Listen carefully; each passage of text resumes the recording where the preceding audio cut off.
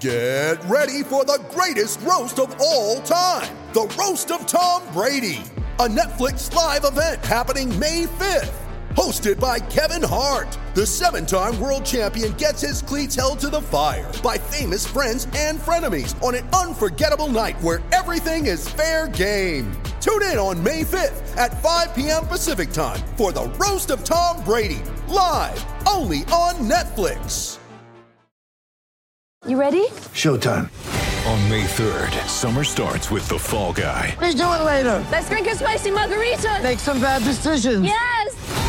Audiences are falling in love with the most entertaining film of the year. Fall Guy. Fall Guy? Fall guy. That's what the poster said. See Ryan Gosling and Emily Blunt in the movie critics say exists to make you happy. Trying to make it out? Nope. Because I don't either. It's not what I'm into right now. What are you into? Talking. Yeah. The Fall Guy. Only in theaters May 3rd. Rated PG-13.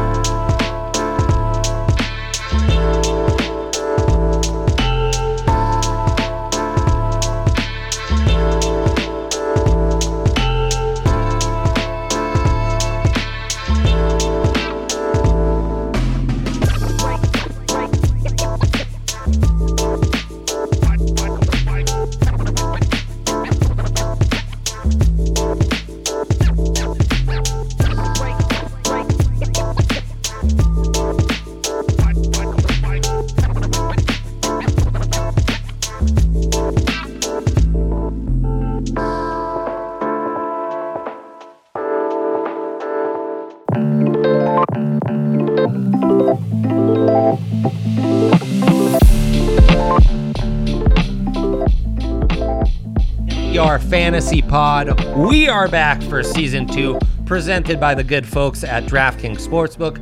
I'm your host, Andre Simone, joined by my guy here, Justin Michael. We've got producer Kale behind the desk and mic'd up, he promises us. He's got takes, I know, and plenty of stuff to tell us about our rankings.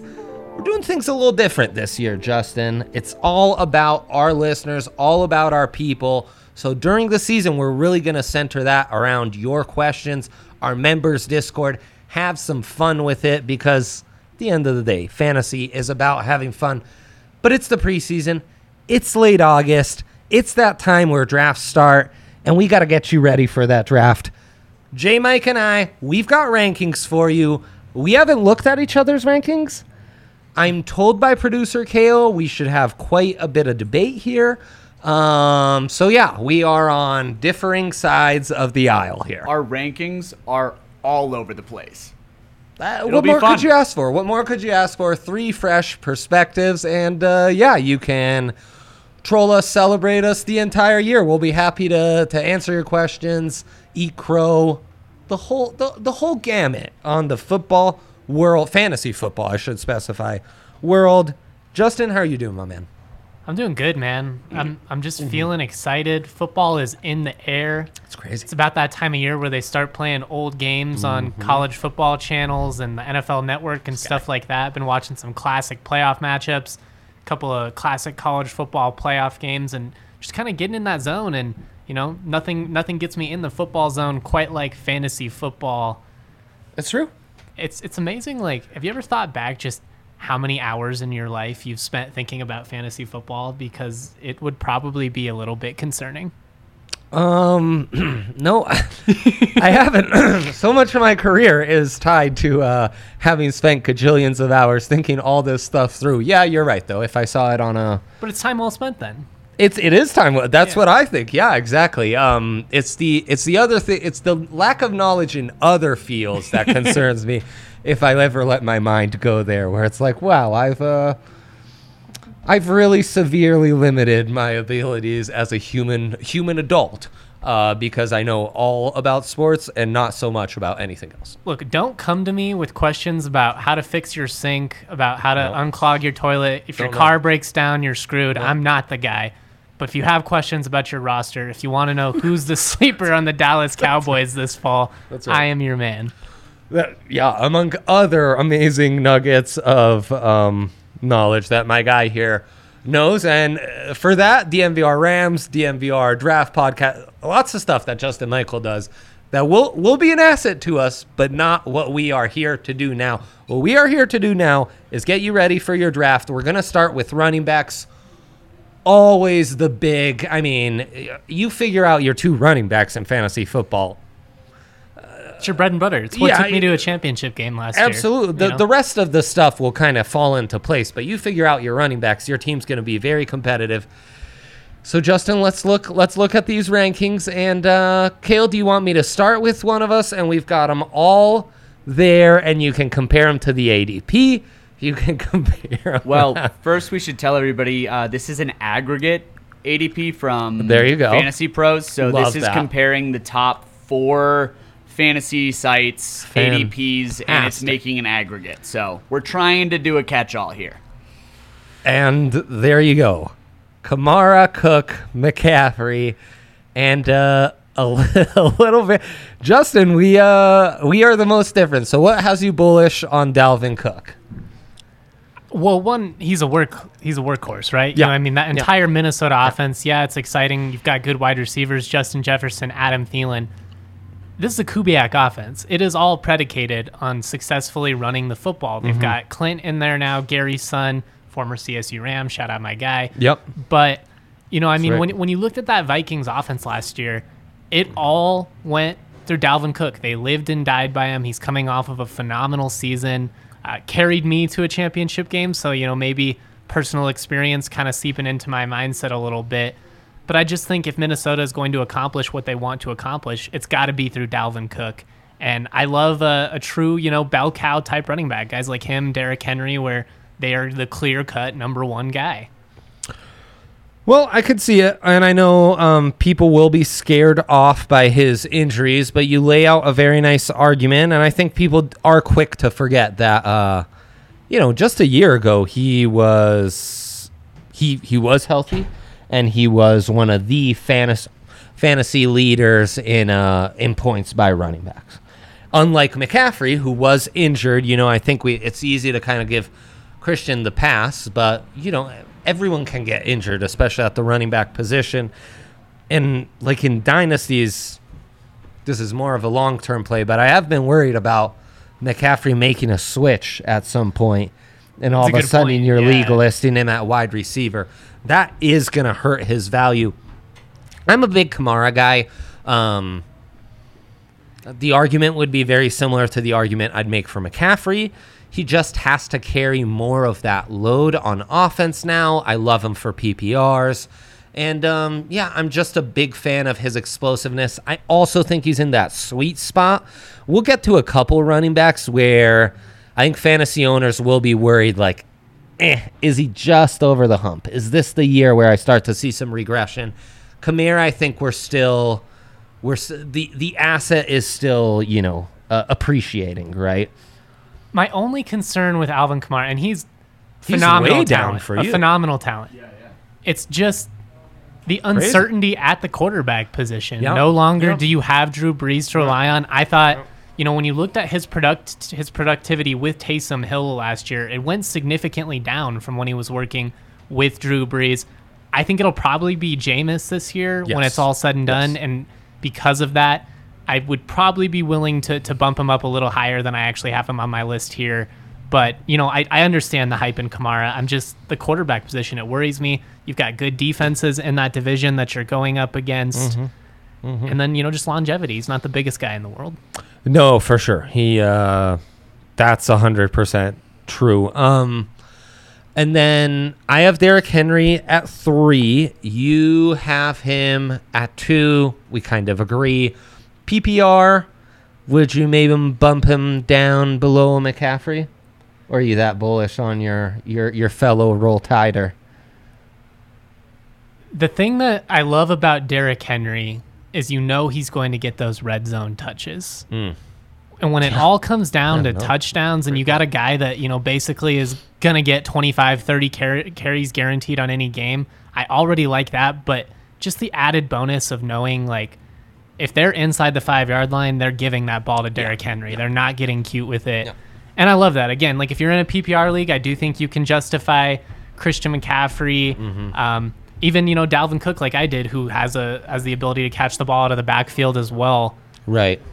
I love that Henry's going to be that work guy, though. I will say, and we'll dive into this in a little bit, I do think Tennessee's passing offense is going to kind of take a step up this year, so I wonder if maybe that hurts Henry's production to an extent. Yeah, you add Julio. Exactly. One of the best deep ball receivers. You already like what you've got working with Brown on the outside, but it looks like my guy Kale here wants to chip in. I just was going to say, I'm bullish on Henry this year. I have him at 3 in my rankings, or 2 in my rankings as well. I just think... Yeah. What's most important about Henry is how good he is down the stretch of the season. And when your playoffs are on the line, he's going to be getting 2 touchdowns a game, usually at least. I mean, that's a little bit over-exaggerating, but it's important. It's not. It's spot on. It is spot on. Do you guys remember a couple of years ago when, what was it, Henry went for, it was like 5 touchdowns or like 300 yards in that? Right, yeah. Yeah, I had him on the bench. And I got eliminated. So Derrick Henry is a closer. He is a guy you want on the field when it comes crunch time. And hands down, one of the worst fantasy football decisions I've ever made. I will defend it. He'd been playing really poorly for about 5 weeks going into that. But ever since that game, he's never slowed down, man. No, he really hasn't. And then, I always think of him very similarly to Larry Johnson, who was one of those guys like, draft Larry Johnson first overall. And then eventually... that year came where he just fell apart, and that was a wasted pick for you at fantasy. When do the carries add up enough to where it's going to matter? Right. And, I mean, King Henry's built different. Like, he's bigger than Von Miller. He's not a normal human. I mean, when you see him standing next to Mark Ingram, who's objectively not a small human being, and he just completely dwarfs him. Right. I mean, it looks like he's like taking his son to a football game. It's absurd how large of a human he is. Yeah, Mark Ingram, former Heisman, 6'1", 220, It's also important to remember with Derrick Henry how few carries he got through his first 2.5 seasons in this league. Yeah. I mean, also he really was not touching Less the tread ball on the tires. much. Yeah, he's got a... I mean, don't get me wrong, he's made up for that by carrying a higher workload than any other back in the league over the last 2 years. Absolutely. But it's not like he's a typical guy 4 years into his running back career. No, I agree. And even at Alabama, you can speak to this, Justin, kind of had the advantage of, they were so low. I mean, like 2014, he had quite a bit of carries. That was really the only year he had to be like the guy. Right. Other than that, it was those split. squads, like Alvin Kamara had to transfer out of there. They were so loaded at running back, right? Like, so... That's so crazy, man. It's nuts, but it's true. And so that's a great point on the tread on the tire. I frankly would love to see Tennessee utilize him more in the run game. I've always felt he's so efficient on those outside runs because he's deceptively fast. He's deceptively fast, and he's devastating in space, right? Yeah, he does a really good job of understanding. Like when you watch him run, for a guy as big as he is, he's fluid in the open field, and he does a good job of just like slightly leaning to the right, and it's just enough to kind of make the linebacker roll off you. I mean, you already know he's big and strong, so if you don't get him square, you're not going to bring him down, and he's a freak. The more I talk about him, the more I'm like, how did I not have this guy as my running back 1? But I mean, honestly, I kind of regret talking it through right now, having him behind McCaffrey, because McCaffrey is coming off that injury. McCaffrey maybe shouldn't have that benefit. Less proven at QB too. Yeah, and it's why, for example, I'm lower on Saquon here, who you see all the way down at 10 for me. He has 7th for you, 7th on ADP. You're a little higher on him, Kale, having him 5th overall. I've seen ADP in some areas pretty high on Nick Chubb, 5th overall. None of us as that high on Chubb. I'm the highest with him at 6th. And that's the thing about running backs. It's always so hard. Oh, my bad. You do have him at 4. Good call by you. It is so hard to handicap those injuries, because someone's always coming off of one. Someone's always going to have one.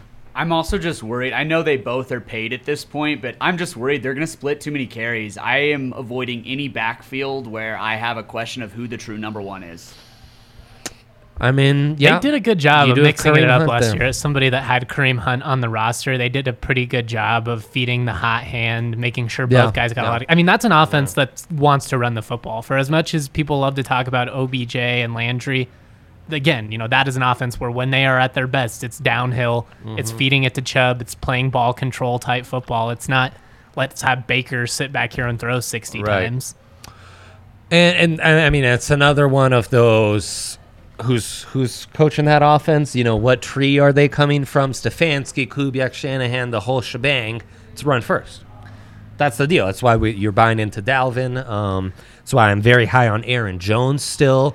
He Kind of was think so good Green last Bay's year, going to man. have a big year. A.J. Dillon probably scares me off. And the Dillon competition, more of a conversation for me in PPRs, or in standard rather. Because PPR, even half point, Jones is just going to do Because so he's much. good for 5 to 6 catches a game. I mean, 100%. there were games last year where he wasn't tremendous by any means, but he would get like 100 yards rushing, Right. rack up 6 or Right. 7 catches for like 40 yards, maybe finish with a touchdown. And when it's all said and done, ends up with like a 20-point game. Like, all right, that's pretty good, all things considered. Yeah, no, exactly. And so he might be less sexy, but Aaron Jones for me is one of the safer guys you can get. That's why I have him at 5, kind of ahead of some of these more injury risky Nick Chubb, guys like that. And look, I'm pretty high on Joe Mixon. That's probably where I differ most.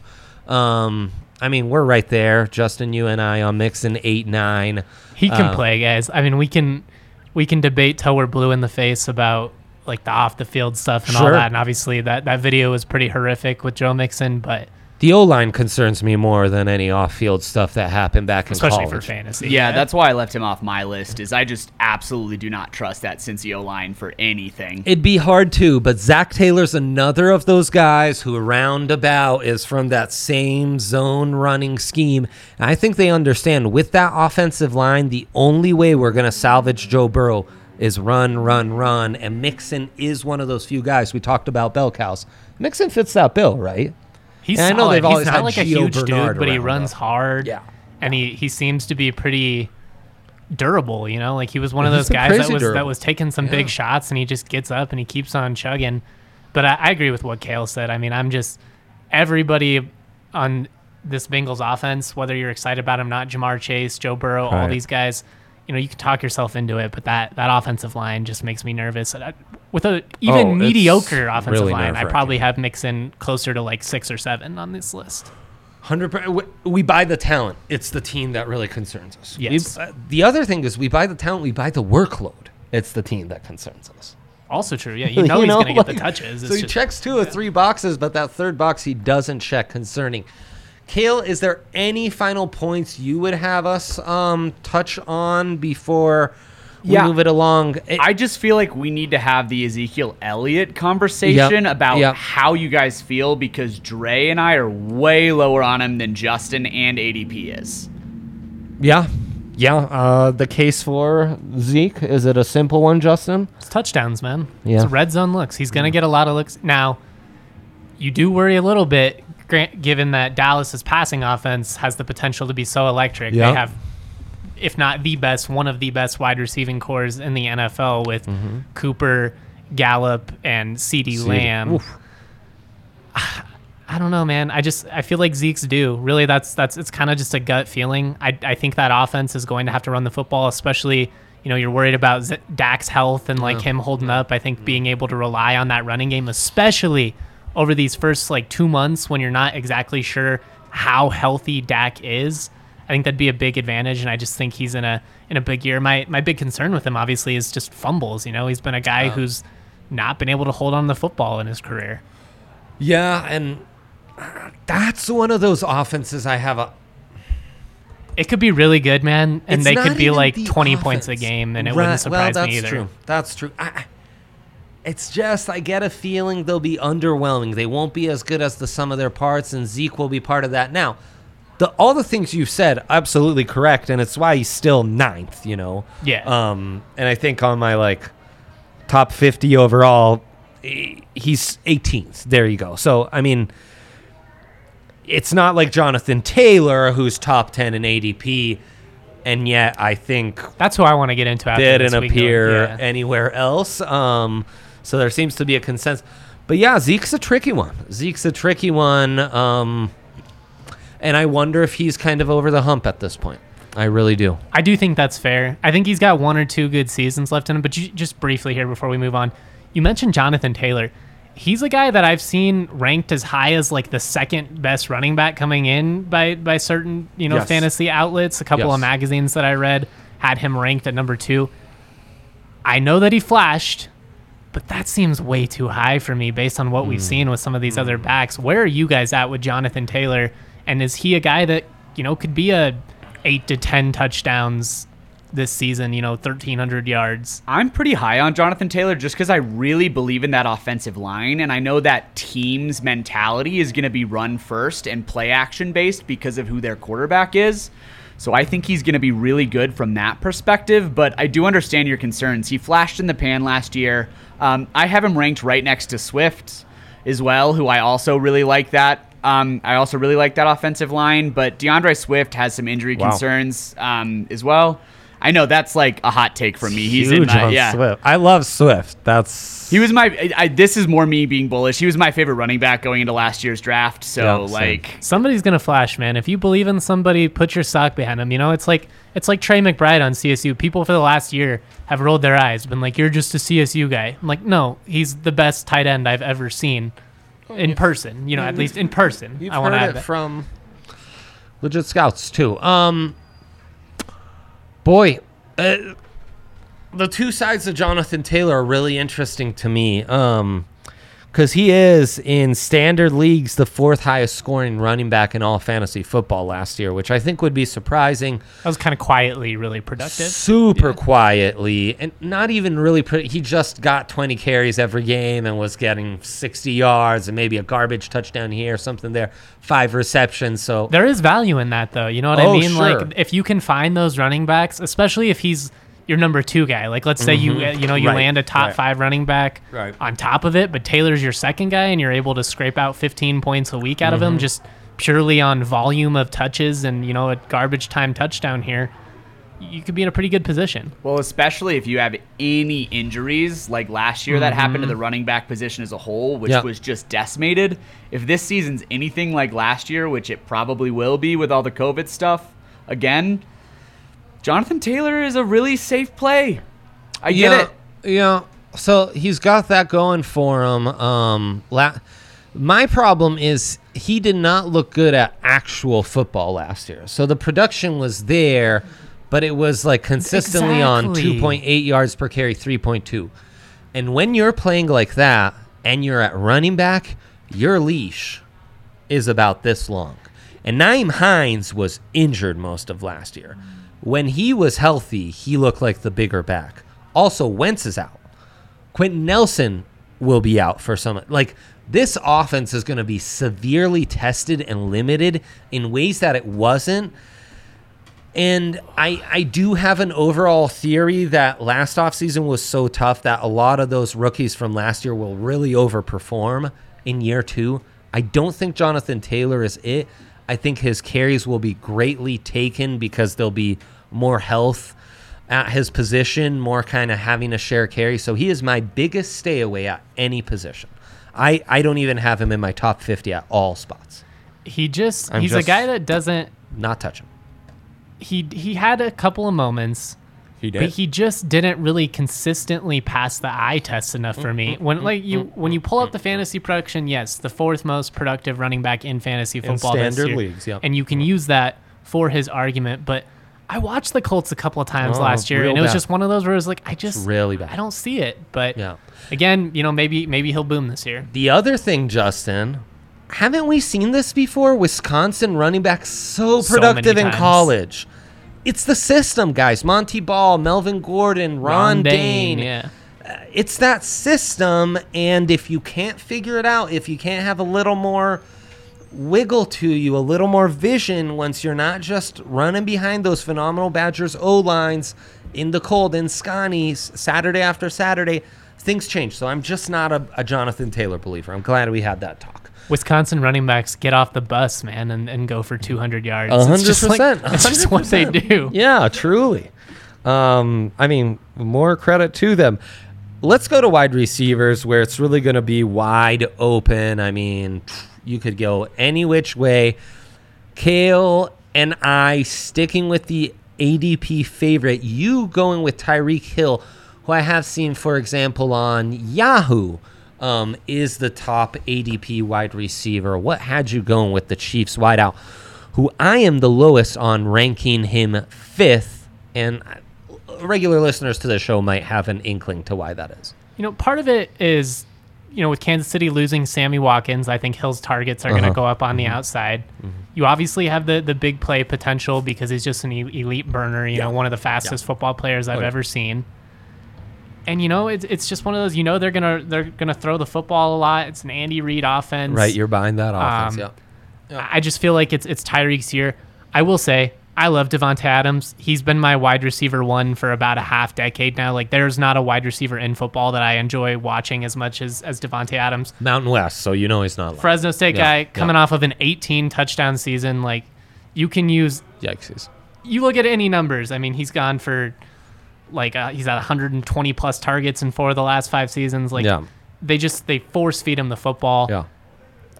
I'm a little bit worried about the situation, the locker room in Green Bay, just given the uncertainty with him and Aaron Rodgers. Both of those guys are in situations where it doesn't really look like they're going to be in Green Bay much longer. Right. But the counter is, these are guys that are going to want to put up big numbers. It's not like they're going to phone it in. They want a big contract elsewhere, or they want to get extended. So, I might have overthought this one a little bit, to be honest. The more we're going into this, I think I'd probably put Devontae 1 and Tyreek Hill 2, but you can't go wrong with either of those guys, in my opinion. It's crazy. In standard leagues last year, they were neck and neck, 243 to 241 for Devontae. Tyreek playing 15 games, Devontae 14. It's going to be really interesting. You're right. Tyreek has one less guy to compete against for touches.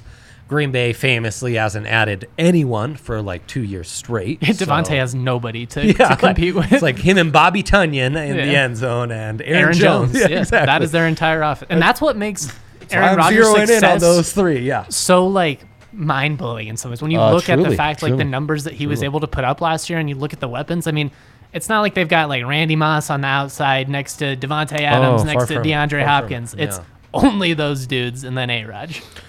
Totally. And Tyreek Hill, gosh, I'm almost surprised to see that, but he was insanely productive a year ago. And so maybe I'm overthinking it by going 5th.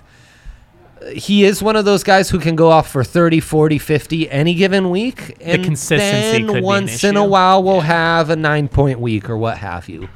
And it's why Calvin Ridley with no Julio to compete again. Justin Jefferson, Thielen's still there, but Jefferson in that offense. He's the guy now. Kirk's shown, that offense, you can count on them to go for 4,000 plus every year, and those 2 wide receivers will handle the bulk of that.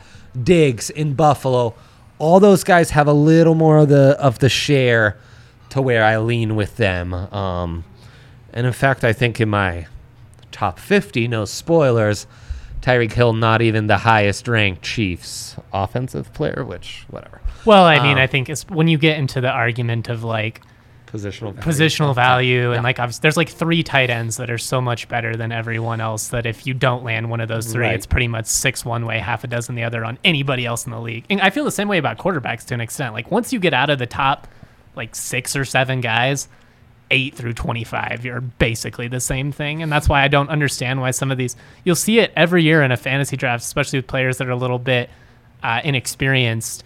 A couple of these quarterbacks will go and then people start to panic and you'll see people taking the quarter. It's well, all right, I don't care if I end up with Derek Carr in the 13th round because he's going to put up the same numbers as Tannehill or whoever you want to use. And we'll be 60 deep on wide receivers where I feel in a pinch, I could start him in my flex. Exactly. Quarterback, 18 deep.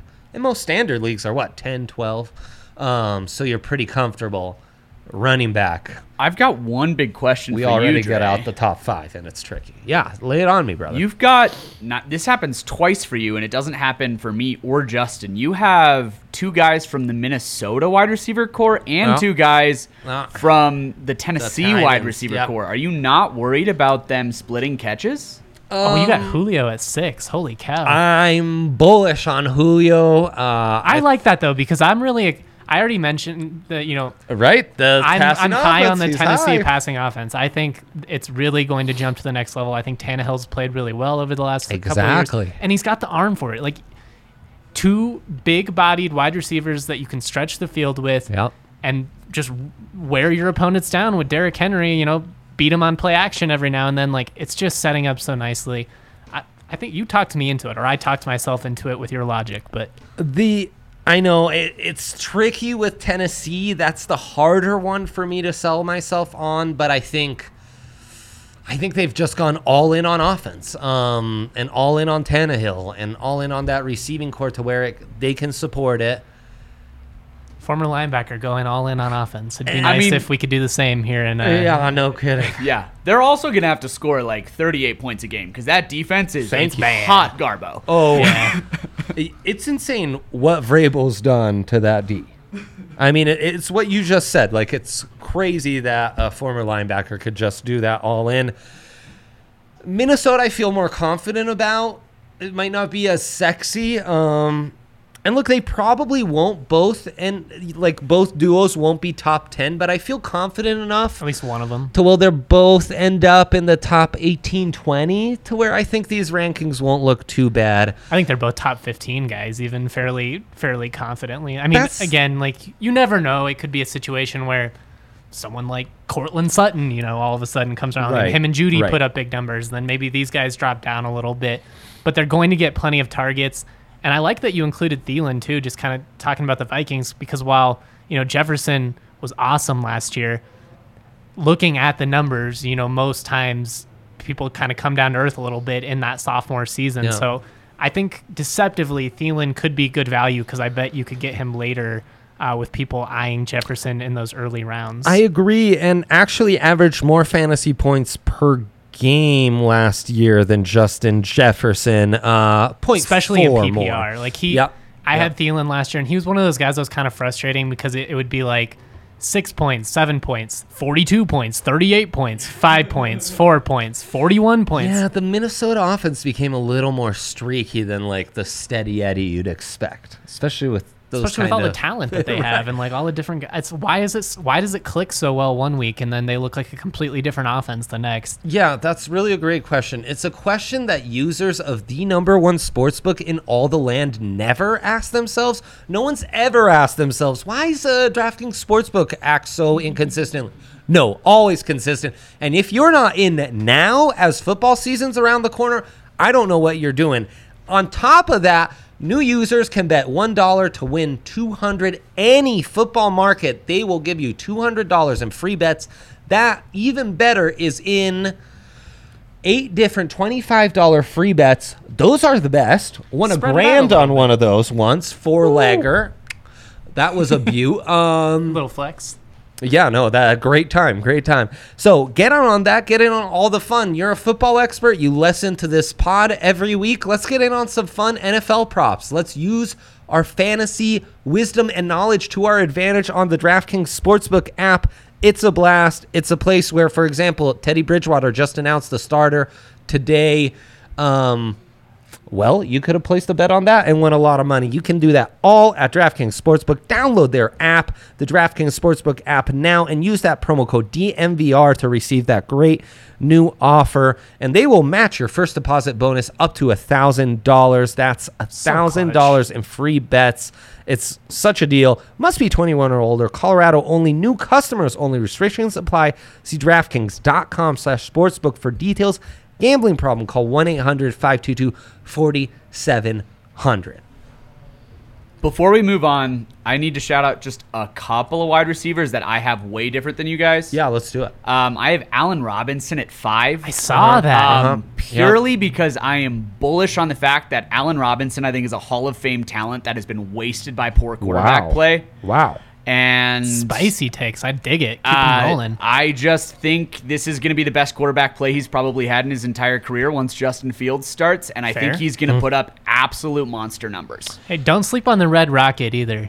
Andy Dalton. He puts up numbers. If we're talking, if you want a quarterback to get the football to your wide receiver, he's going to be fine. I'm not saying I would want him as my team as a Super Bowl coach. Most seasons, Andy Dalton was actually a fairly competent fantasy quarterback. Then I also have Terry McLaurin and Jerry Jeudy in there, and I purely just think they're going to be in PPR leagues catch monsters. I think they're going to catch 100 balls, and that's going to, in PPR leagues, that's going to score you a lot of points. Terry is a really interesting one. I had a long debate with myself about him and Tyler Lockett in that 11 or 12-13 spot, and I ended up giving Lockett the slight edge. I love McLaurin, though, from the time I covered him at the Senior Bowl, and he'll probably start really well, right, with Fitzpatrick. It's that second half of the season that's got us skeptic. That whole football team offense between Gibson, Logan Thomas, I think a lot of guys that maybe you won't see in our top 10s, but we've got our eyes on outside. Yeah. I think I had McLaurin at like 12. So, I am high on him. Right. I had him at number 27 overall on my big board. Big play potential. I mean, if you want a guy that could go for like an 80-yard touchdown, there aren't more people in the league that have a better chance of doing so than McLaurin. Jerry Jeudy I really like, though, because I agree with Kale. You know, he's going to just rack up those targets. Now, obviously, you hope that the drops aren't an issue this season. No. I'm not worried about that. And how wide open is that offense with Bridgewater? That's exactly. That's the important thing, is how efficient is that passing offense as a whole. But I think with the return of Cortland Sutton, you know, it's going to open things up for him. He shouldn't always be having to go against the team's number one corner, or if he is, maybe not the entire game. Hell yeah, Kale. I hope Jeudy goes off. I got a Jerry Jeudy jersey in my closet, so nobody's pulling for him more than me. I want to touch on Allen Robinson just a second longer, because I think we kind of missed an opportunity to talk about David Montgomery and the running backs. David Montgomery, after the bye week for the Bears, 20 points, 20 points, 25, 23, 24. He was on an absolute tear. Of course, Tyree Cohen was out. They've now brought in Jamal Williams. That's the only thing that scares me about this Bears O-line. backfield, you know, Right. kind of going to Kale's argument where it's a running back by committee. I think it's three guys that are going to end up with around 100 carries Exactly. each, And that's that a tough was Montgomery's situation. issue last year. And then, Robinson doesn't have those issues, but it is a greater issue of, geez, how much can I buy into the Bears offense? Because I'm with you on, the field stuff is a great point. How long am I? It's the reverse Fitzpatrick. In PPR, he was a top 10 wide receiver last year with he killed it. Abysmal quarterback play. He killed it. He really, and some of the worst O-line play you will ever see in professional football. Fourth and one, like goal line for me, they have to run an outside toss. They're so bad on the O-line, they can't get 1 yard up a gap. Those are things that Any concerns about the weather? I mean, it's obviously gets really cold in Chicago. That's like one of the things I try and keep in the back of my mind a little bit. If it comes down to maybe less so at wide receiver, more so with like a kicker or something. Am I going to take a kicker that's going to be kicking in Lambeau, or am I going to be taking a kicker that's going to be kicking in South Beach? Quarterback too. But I consider weather way more when I'm drafting quarterbacks than necessarily skill position players, but that's just me. And with running backs, you'll kind of do the reversal. I love me a good running, a bell cow from the black and blue in November and December. Give me that. He's going to get those looks. 100%. Right. And it's what Kale, the great point Kale made about Derrick Henry when we were talking running backs. How like end of the season, the guy's just carrying the load and churning them out.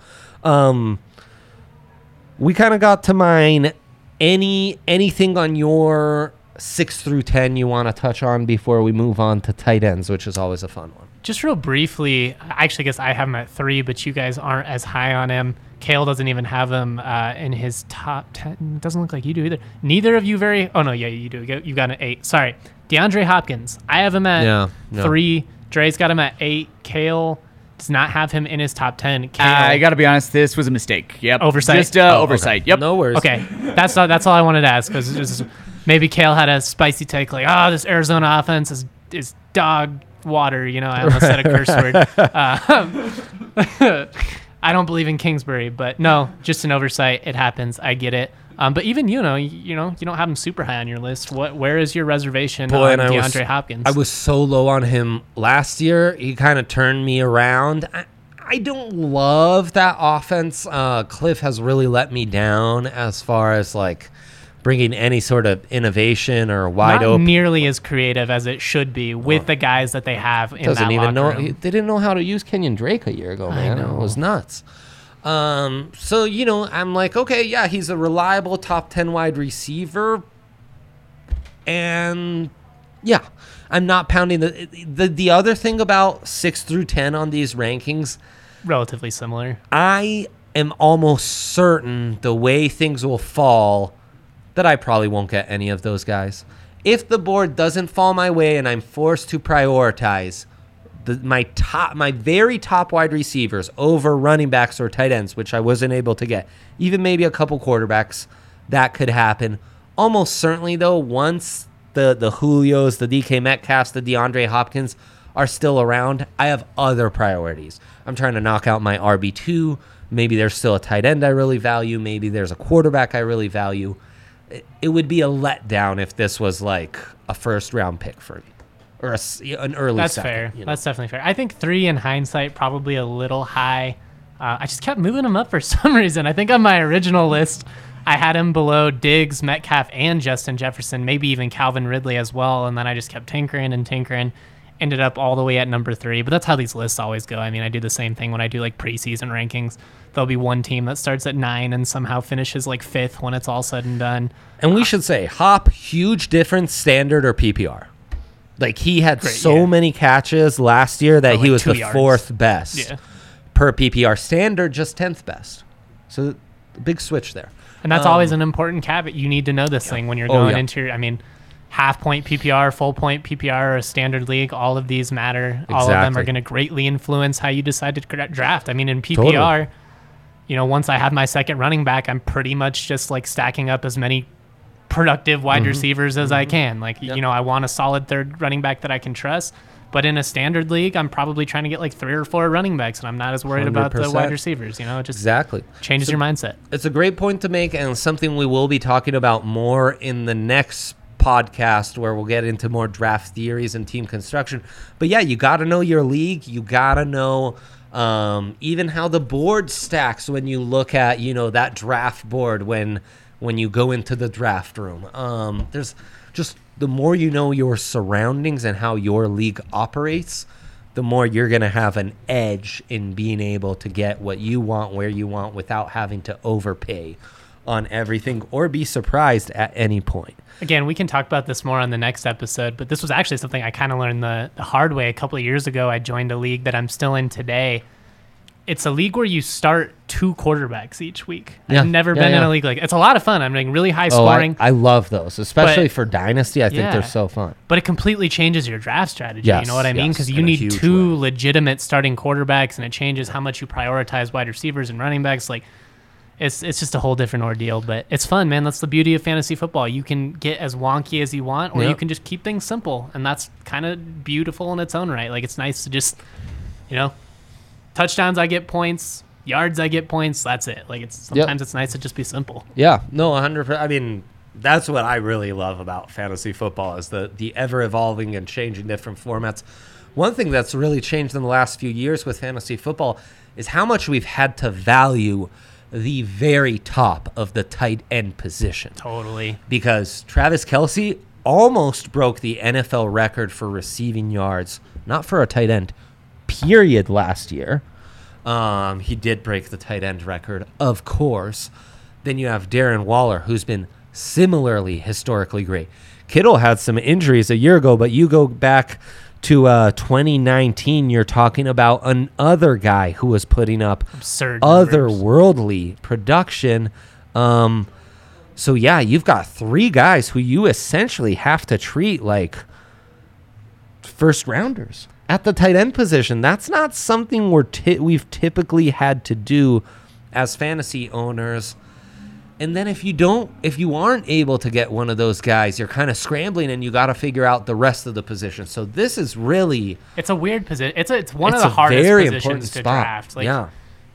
It's that fine line of like once you secure, and maybe, you know, a Travis Kelce, a Kittle, a Darren Waller, somebody like that could be worth taking, especially if you have a late pick in the first round in a deeper league, or an early pick in the second round or something like that.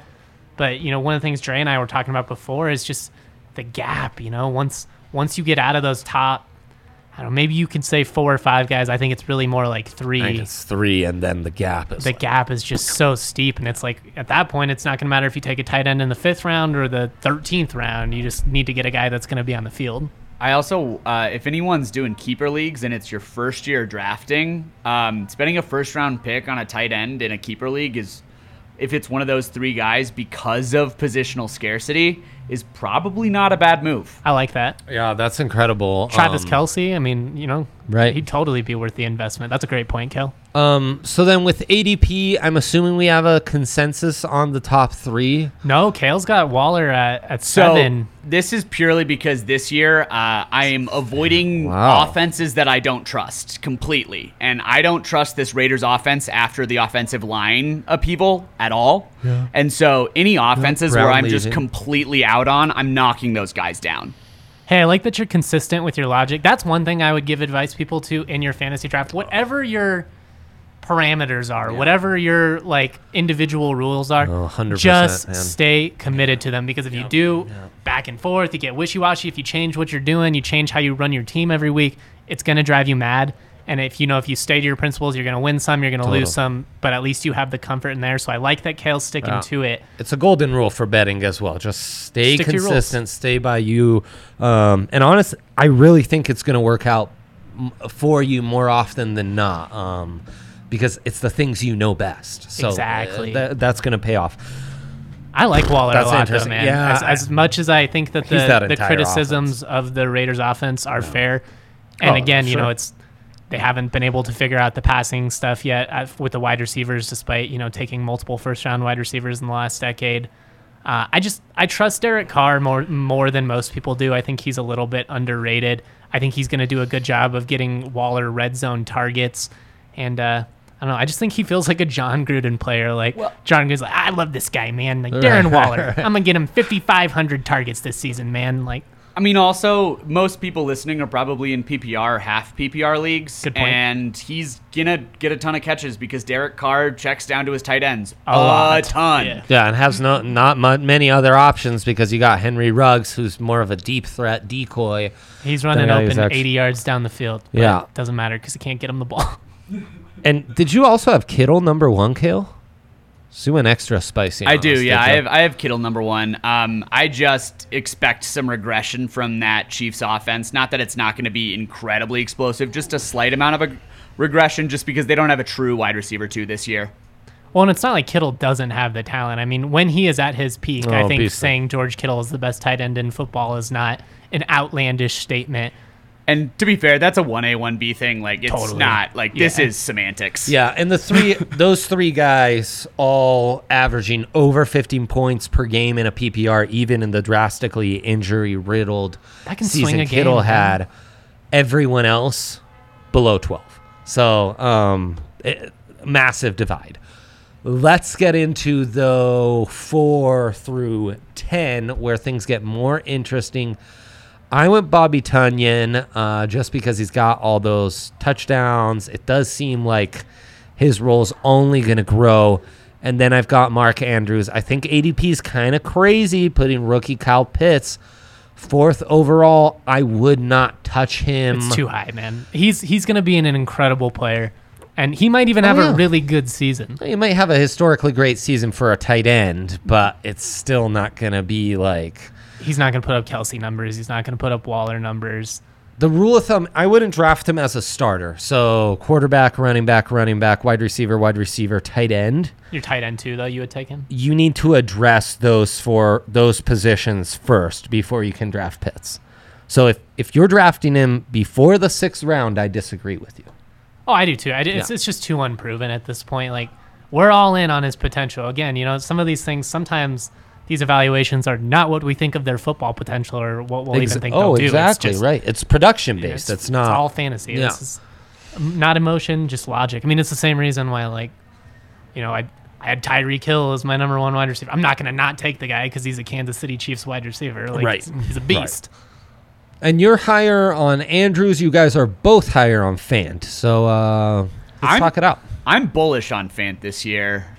I just think he's got all the tools to be the next elite tight end in football. And if the Broncos weren't entirely injury-ridden last year, I think he would have blown up last year and not this year. Right. What worries me about Fant is just how dependent it's going to be, on solid quarterback play for him to boom this year. I think Kale's spot on. I think he has the skill set. I think if we're talking about some of the more athletic tight ends in the league, he certainly belongs in that conversation. A red zone threat. I also like that he has the potential to, some tight ends, all their work is going to be within 10, 12 yards of the line of scrimmage. Fant's a guy you can target 25, 30 yards down the field because he moves well enough to get down there. I don't know. I just worry about the quarterback, and the more I think about it, I actually would probably put Fant a little bit lower on my list than I have him here. I would put Tanyan higher just because of red zone targets. I think Mark Andrews is going to be an awesome red zone target for Baltimore. I mean, you know what they do with a running game, but it's just going to create so many opportunities where they can just run a little play action and have him just kind of run over the corner wide open at the pylon, touchdown, easy money. Where are you guys at with TJ Hawkinson, though? Obviously taken above Noah Fant, his running mate at Iowa. We haven't really seen it kind of click in the way that people were hoping it would at the next level yet. He was really good last year, but not elite last year. Certainly not elite. Not a top 10 tight end in the NFL draft. Certainly not in fantasy-wise. I just like the fact that I know the last 2 years, Jared Goff has thrown to his tight ends a ton, and that's kind of why I put him at 5. Well, maybe he's arguably their best target, and last year was the 5th most productive in PPR's overall points. That's higher than I would have guessed. A little lower on average. Fant is behind him, sandwiched between Hawkinson and Ingram, all first-round tight ends. Ingram, I have buyer's remorse with Ingram, and that's playing into Fant. Such an incredible athlete, right? Such a mismatch at the tight end position. But if that offense isn't there for you, you're only going to go so far. Big believer in Fant. A little more skeptical about the Broncos off. The other thing about the Broncos offense is there is so much depth. There are so many mouths to feed at wide receiver, at running back, at tight end, to where I think that'll really benefit the Broncos from football reasons, but it might hurt some of their individuals in fantasy. It's the Dallas Cowboys conundrum. Like if you watched the Dallas Cowboys last year and you had any of those players, it was really frustrating because at any given point you're rooting for your guy. Whether Michael Gallup, CeeDee Lamb, whoever it is, and it always feels like the other guy is who scores in that scenario. But that's kind of fantasy football in a nutshell, right? Like that's what makes it frustrating, but it's also what makes it so satisfying when your guy hits. And I'll defend the fact that I don't have Gesicki in the top 10. I'm counting on him making big leaps, obviously. Based on what we've seen last year, he wouldn't be a top 10 tight end. I do like I guess his relationship with Tua. And Tua had some success with OJ, right? OJ was there. Yeah. So at least there's a track record of throwing to the... That's another offense. I really don't know much what to make of it. I've watched we're gonna have to Dolphins. Figure out a lot. I've watched both Dolphins preseason games, and I know preseason don't read too much into it, but it sure seems like Mike Gesicki is gonna be Tua's favorite target, which is why I put him. He was off of my top 10 before I watched him last week, and I bumped him way up. I mean, they don't have running backs. Their wide receivers are kind of not exactly household names. They can't stay on the field. They haven't had they could, Preston Williams, former CSU guy, former number 1 recruit in the country before he signed with Tennessee. Yeah. He's been pretty productive in a limited role, played in 16 games over the last 2 years, had about 800 yards, I think like 55 catches, 90 targets, 7 touchdowns. It's just staying on the field. They've had a hell of a time keeping any of these guys healthy. Parker struggled to stay on the field too. I don't know. I like Gesicki as their passing option, but I don't think I would take him very early. I would feel much better if I had one of those top 5 tight ends and Gesicki. I was able to steal him, a little bit later. But, like Kale said, I do think he is going to be Tua's number 1 target and potentially a sleeper that you could steal away in leagues where people aren't, paying attention quite as well. Beautiful. All right, let's get to quarterbacks. Our top 10's not so important. Did you have all these guys in your top 50, Justin? No. I didn't either. I only have the top 6 guys in the top 50. Yeah, I think I did the exact same thing. And Mine's the same, yeah. There we you all go. have the same top 6 guys. So we have the same top 6, which is crazy. You can't say that about any other position we've come up with. Are they exactly the same? They're super close. I have Tannehill a little higher and Dak a little bit lower than you guys do. Yeah, and I lowered Dak just a little. Again, I'm skeptical about that offense. But it really speaks to what Justin was saying a couple positions ago. There's no need to prioritize quarterbacks. You can wait. And like Matt Ryan, my 9th-ranked quarterback, Matthew Stafford, he's going to put up great numbers. I'll be ecstatic to get those guys. Ecstatic. And I've already have my flex taken care of before I have to draft. I can tell you right now, Matthew Stafford's one of my top fantasy targets, and he's my 10th-ranked quarterback. Right, because in that offense, those tight ends, those wide receivers, why not? He's going to put up big numbers, and the value. It's just one of those things. Yeah, it'd be awesome to get Patrick Mahomes, but you're probably going to have to blow a first-round pick on him when he's not worth it. Yep. He's not when we talk about the positional value in fantasy. Again, this isn't a Mahomes shot. No, this is just of course. Like Mahomes is my 13th ranked fantasy football player on my top 50. He's not a top 10 pick in my estimation. Yeah. No, I'm with you. And like Dak, he's coming off the injury. We haven't seen him in this type of offense before. He's having to familiarize himself. Like, Herbert, look at any of the props for Herbert. Everything has him regressing, even though he's going to play 2 more games than he did a year ago. So I'm the only one that has a discrepancy here. I have Dak really high, purely just because if he's healthy, which I think he's going to be, they're just going to have to throw the ball so much to even stay in games because of that defense. Got great receivers too, which always helps your cause. Exactly. So that was sort of my thought on Dak. And then the only other thing is I sort of preferred guys who are going to have a lot of running touchdowns because you get more points out of them, which is why I have Kyler and Lamar high. But that's kind of the big thing. That's what's changed, these last couple of years is unless you're getting, a Patrick Mahomes or an Aaron Rodgers, one of those guys that's going to stand in the pocket and pick you apart, the most valuable fantasy quarterbacks are those guys that give you the rushing component. It is Kyler Murray. It is Lamar Jackson, even Josh Allen to an extent, gives you a lot of rushing points. I mean, you can, especially I had Kyler Murray last year. There were some weeks, he's getting you an extra 8-9 points a week just from his rushing stats. And that's, in a close game, can be the difference. His rushing was huge. I think a lot of people will be surprised like there's no Baker in here, So that's just the deal. So that's our quarterbacks. And again, you got to pound those running backs. You got to really find your tight ends, find your wide receivers. Yeah, Mahomes, you get Mahomes and none of your running back tight end targets were there in round 1. I will not be crying if I get Mahomes round 1, No, it's all situational. Just because I have him 13th on my board doesn't mean I would necessarily not take him in the first round if, the cards put out. If my top 5 running backs went off the board, my top 3 wide receivers, at that point, I'm probably considering taking my number 1 quarterback or my number 1 tight end just because of positional value and the gap between those guys and the rest of the field. But, it's all situational. You just don't want to overplay your hand. Don't make your pick necessarily only based on what other people are doing. If everybody else is taking quarterbacks, it's easy to get in that moment. Oh, God, I got to get a quarterback because they're all going to go. Oh, yeah. They're not. No. You're going to be okay. They're just not. And with that, let's look at our favorite sleepers and our biggest stayaways. I just gave you 5 there. Will Fuller, I'm bullish on Will Fuller. Top 10 wide receiver last year. In Miami, I think he might be the guy who kind of unlocks Tua. Talked about Nyheim Hines. I've talked about Bobby Tunyon and Matt Ryan.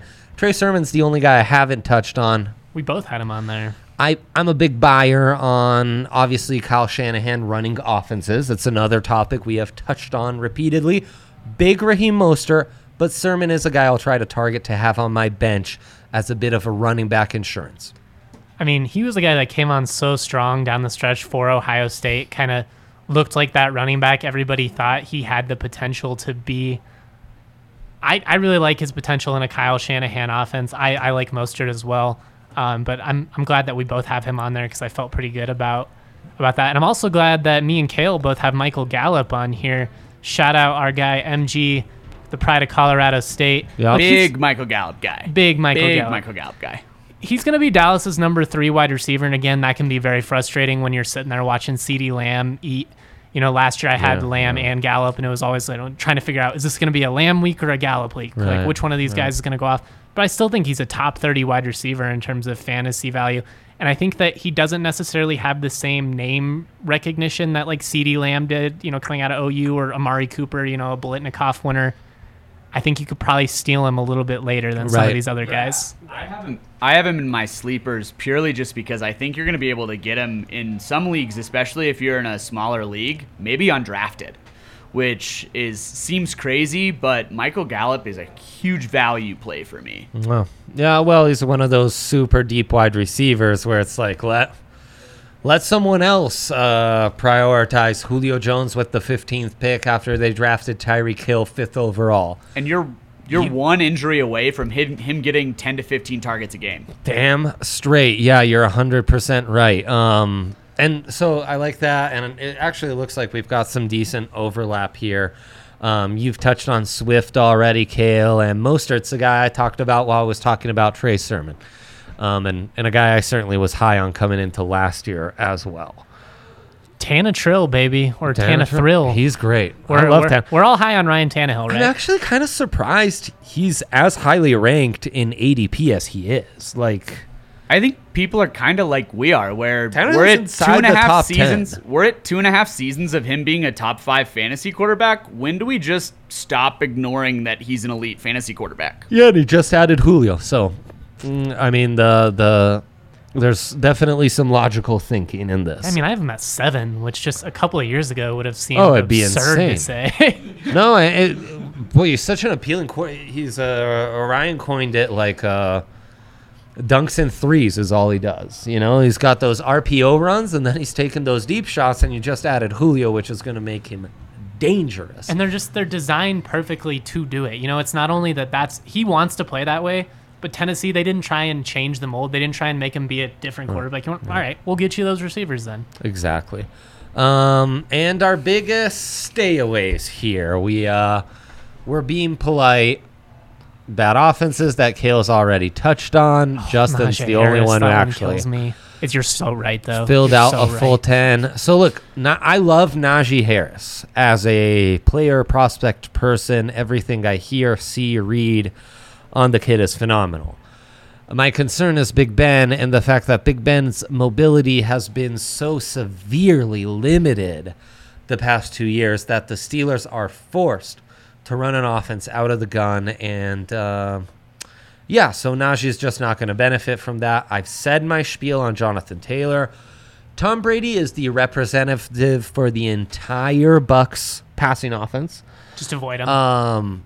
I don't think it's a coincidence we've now gone through all the major positions and have yet to basically mention anyone from the Super Bowl champs. Is it just too many mouths to feed for you? It's too many mouths, and it's an offense that's probably going to skew a little more conservative anyways. And we saw that last year. And Montgomery, I touched on when we talked about Allen Robinson, and the Cincy passing attack we touched on a little with Mixon. I like Mixon because I think he's the key to that offense and is the only way. But the passing attack terrifies me. Higgins terrifies me. Joe Burrow terrifies me. It's all a little scary. Jamar Chase was my 50th ranked player on my big board, and it's gutsy. Even then, it was one of those. It was more just like I'm banking on his potential. But I agree with you that I hate everything about that Bengals passing offense. I will avoid Joe Burrow like the plague. Not because I don't believe in him, but because he's coming off of that injury, and I don't believe in that offensive line. Probably should have had him on my stay away list, but a couple other people here. Trevor Lawrence. Rager's a good one. I don't really know what to expect from this Jacksonville offense, and that's really what worries me about it. I don't think he's going to be horrible. He might even be worth stashing on your roster, but he makes me nervous. Big Ben can't move anymore, and neither can Cam Newton, so I'm going to avoid both those guys. I'm not a Clyde Edwards-Helaire guy. I just saw way too much of him running into the backs of his offensive line over the last couple of years, and the same could be said for Melvin Gordon. Chase Claypool, I think he comes down to life a little bit. That's not an anti thing. I don't like the Pittsburgh passing offense, so I'm avoiding him and Big Ben in tandem. And the last couple of guys here, just Jalen Reagor. Philly is a dumpster fire. Yeah. T.Y. Hilton can't stay healthy. Gronk is old, and I don't like that Tampa Bay passing I'm amazed offense. that Gronk is still top 10 ADP. I don't know what It's people wrong. are doing. I mean, what people are doing is they're going by name value. Yeah, now. it's name recognition Prediction, alone. yeah. And then I don't remember having Logan. Maybe I had Logan Thomas on there. I think I had Zach Ertz, the Zach Ertz makes sense. Philly tight end. But again, Yeah, it's just- that's my mistake. Instead of Zach Ertz, I put that. Oh, we're all good, No man. worries. Same division, both tight ends. I see where the line of thinking is. Kale, you have any thoughts on these stay away guys? Anybody you see on here that you like that you would not stay away from? I actually agree with everybody you guys put on here because it pretty much follows the same principle of my catch-all that I put down. So Avoid bad offenses. Hey, you want to be good at fantasy football? Draft good fantasy football players. I mean, it really is. I used to make a top 10 of like the offenses I like the most to target. Like clearly we're high on Green Bay. And there's a couple other, Tampa Bay, Minnesota has a decent amount of. That's another guy. Like, you can wait around for Kirk Cousins at quarterback. He'll be just fine. especially if he's your second quarterback. Yeah, like you get that right. dude in the 11th round or something like he's that. gonna. Like, I mean, in 17 games, he's gonna throw for 4,000 yards. Like, Easy. Oh, he might probably 4,500, 4,800, yeah. right? Yeah. Exactly. Yeah. So there it is. That is our season preview. Tune in next week where we will have you set on more strategies and what have you. And then the season is going to be upon us and we will answer all your questions, eat some crow, celebrate some big dubs, and do it all together with you. JM, love doing this. Excited for season 2. Kale, real pleasure having you behind the board. Thank you all for tuning in, and we'll be back next week.